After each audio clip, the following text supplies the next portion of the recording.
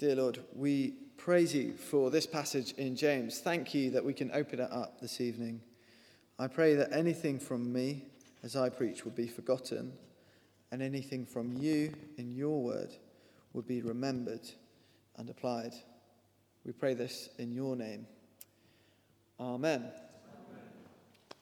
Unity Mitford was a woman in a very unique position.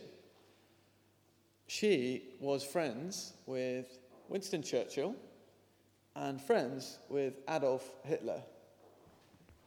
In the late 1930s, in fact, she even became part of Hitler's inner circle. By all accounts, she was a bit of a nutter.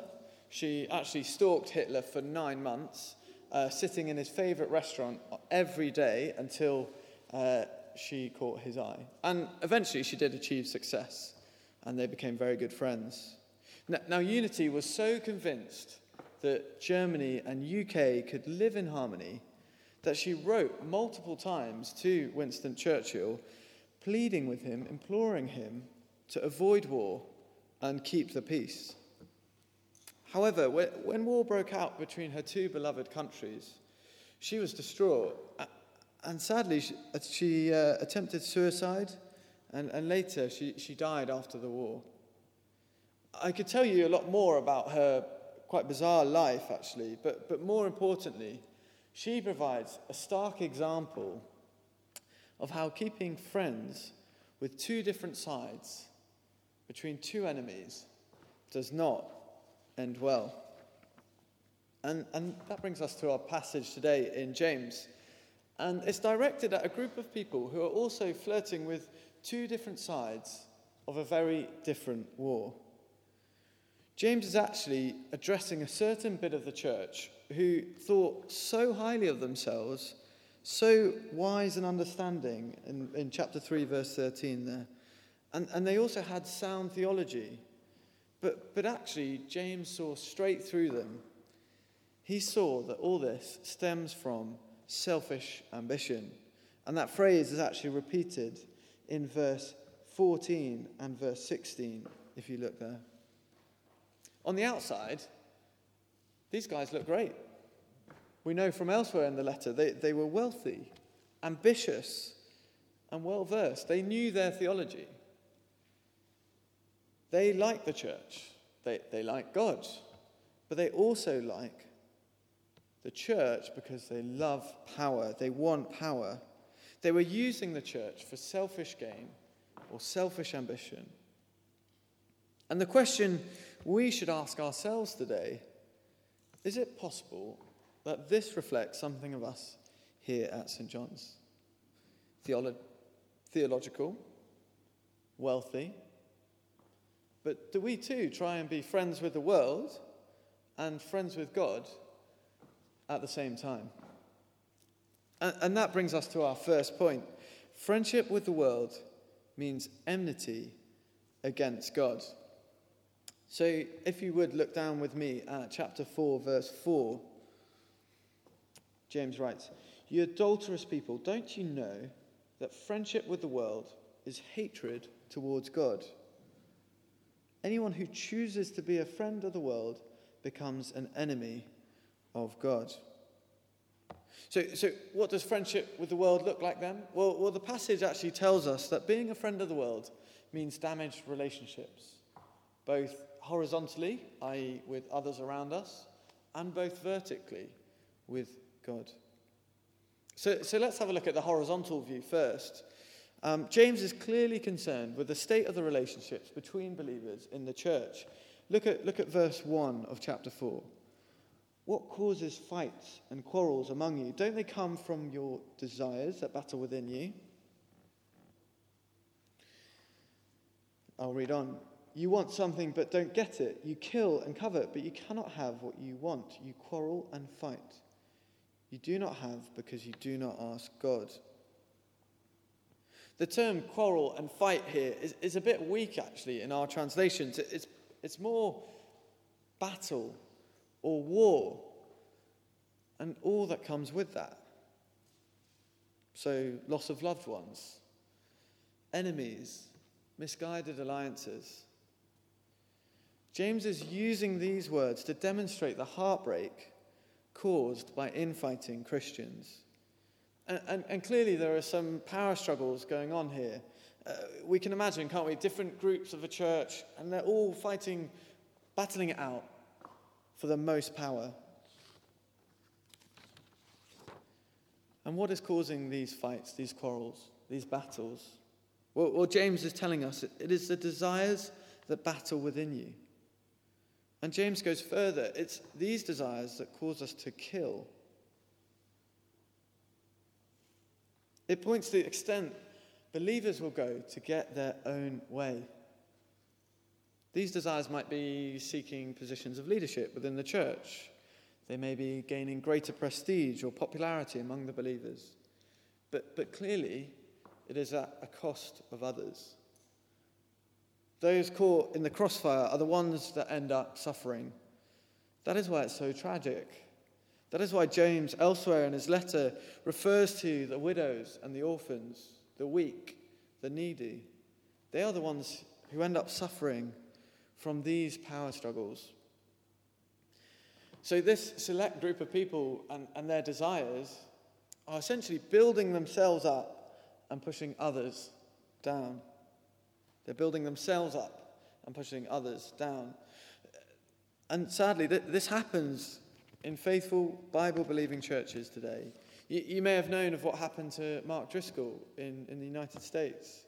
Sadly, he demonstrated his own selfish ambition by using church funds to buy out his book to get it to the bestseller list. His motives were for his own personal gain. He was being friends with the world and causing damaged relationships with other believers and with God. We might look at the Mark Driscolls of the world and think, well, that can never happen to us. It can never happen to me. But let's examine our own hearts. Why did we go for that committee position or that ministry? Is it simply because we want to serve Christ and his people? Or is it because we like power? We like people knowing we're important. So when we volunteer to be a part of this committee or that ministry or this leadership team, are we testing our hearts and our motives? A few diagnostic questions to help further on that. How do we feel in that ministry when we're given criticism or feedback? How willing are we for people to disagree with us? Do we get angry or flare up when people ask those questions or give that feedback? Does that expose where our heart is? Having said all that, perhaps that speaks mainly potentially for 10% of this room, and you're sitting squirming a little bit. But then there's the other 90% of this room thinking, well, this isn't me. I'm not going after positions of power at church. I've never entertained the idea of serving at a kids group. I don't really want to help out at midweek either. But maybe, if we never had a desire to serve, why not? Could we too be using the church for our own selfish ends? Are we still being friends with the world?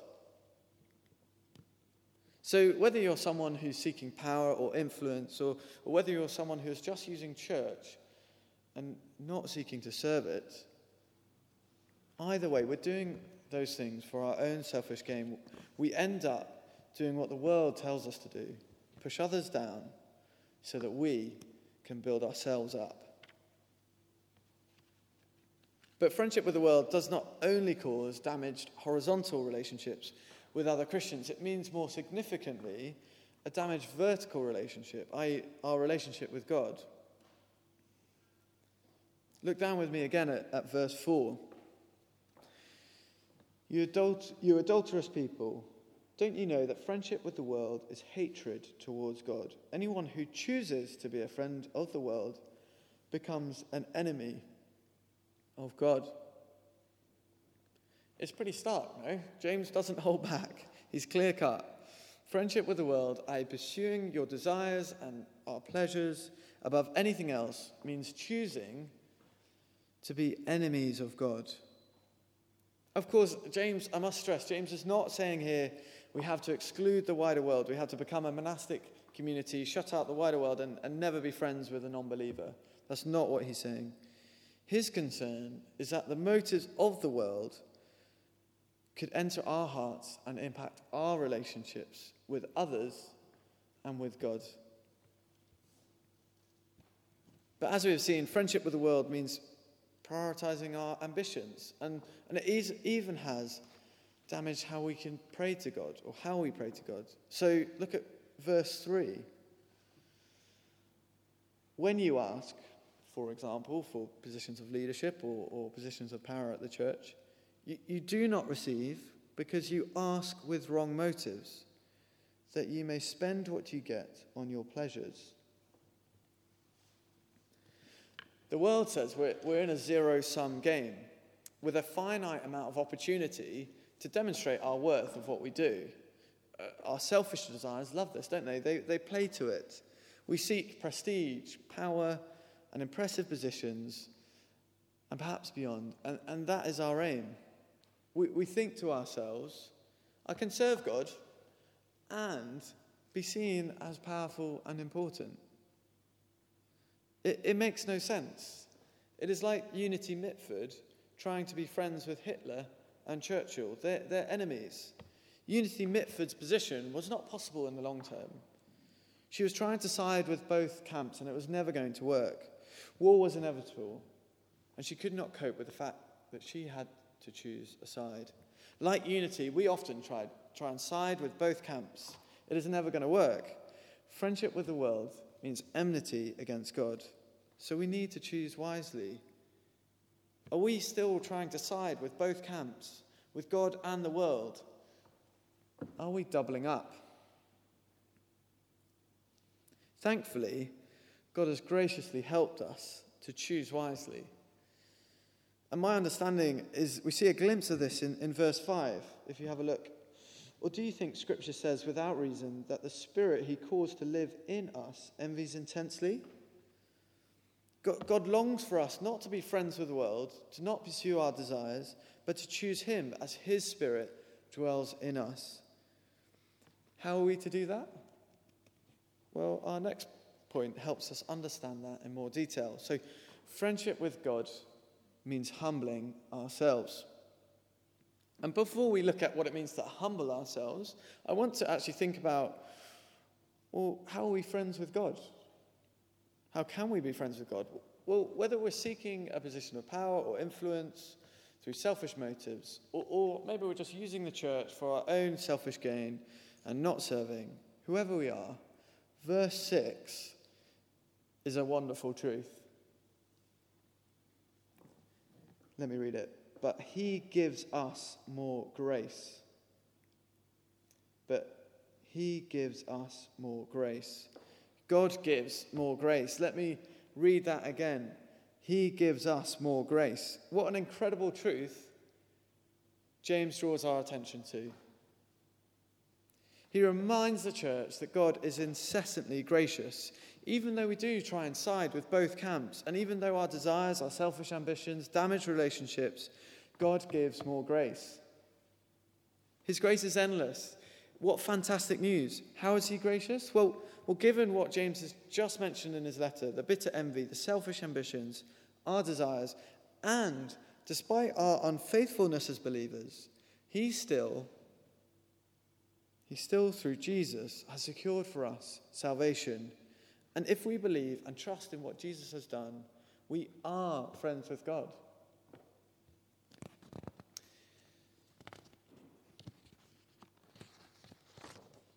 He's never going to stop being gracious. He longs for us to come back to him. And even when we turn from him and befriend the world's ways of getting by, we may often push ourselves up and others down. He does not want us to turn back to being friends with the world. He still desires full-fledged friendship with us.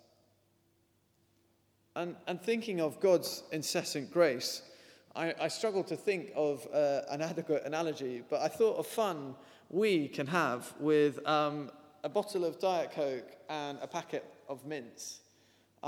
However, for the sake of the church floor and probably a bit of health and safety, we might not do it in here. However, when you do mix these things together, it actually gives a great image of God's grace. The chemicals react inside the bottle, and the Diet Coke overflows out of the bottle. But it doesn't just overflow, it shoots out of the bottle. His grace is overflowing. He keeps giving more. But unlike the bottle of cola and Mentos, when the chemical reaction runs its course and eventually the overflow stops, that's not the case with God's grace. God gives more grace.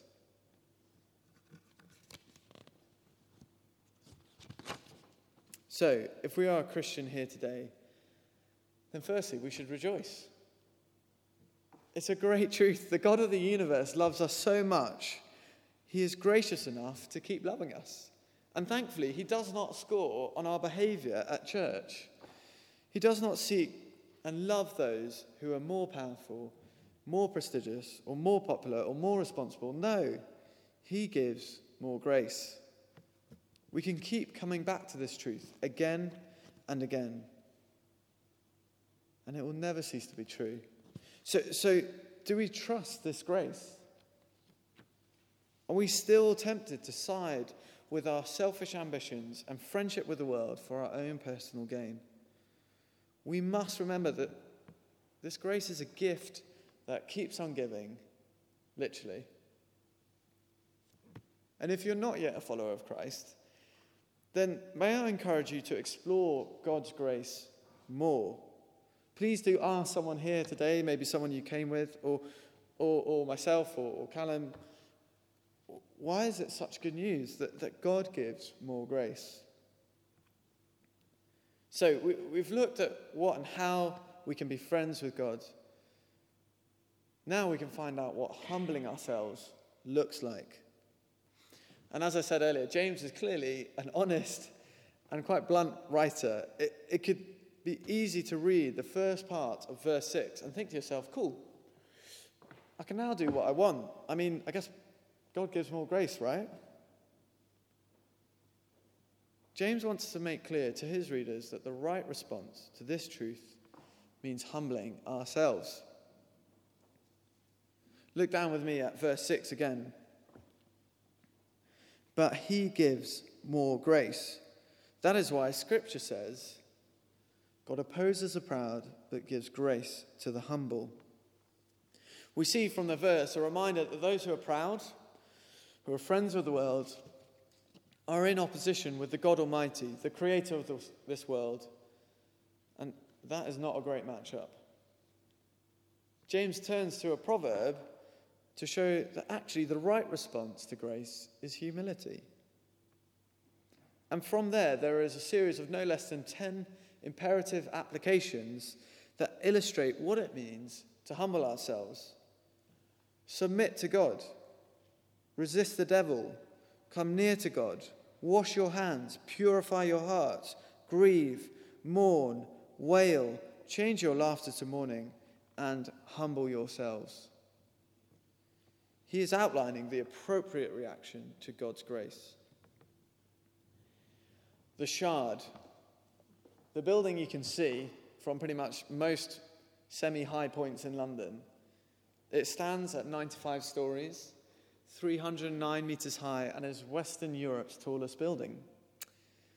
However, what many people don't know is the foundations actually drop 53 metres below ground level. There's about 10 London buses stacked on top of each other. You see, when building the Shard, they had to protect the building against the wind, ground movement, and make sure it stayed standing. The only way to do that was to go down before building up, was to go down before coming up. And it is a bit of a loose illustration, but that is what James is calling on his readers to do, to go down before going up. That is why James calls his readers to submit, to humble themselves, to come near to God, and show a brutal self-awareness of our sin.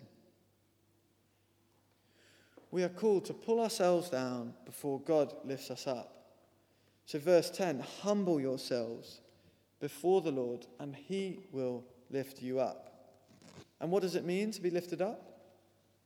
Well, one day, if we are followers of Christ, then like him, we'll be honoured like him as an heir of his, and we will enter a new creation with him. So James has given his readers a stark contrast, hasn't he? He's shown that friendship with the world is enmity against God. It means pushing yourself up and others down around you so that you can get what you desire. Compared to friendship with God means humbling ourselves.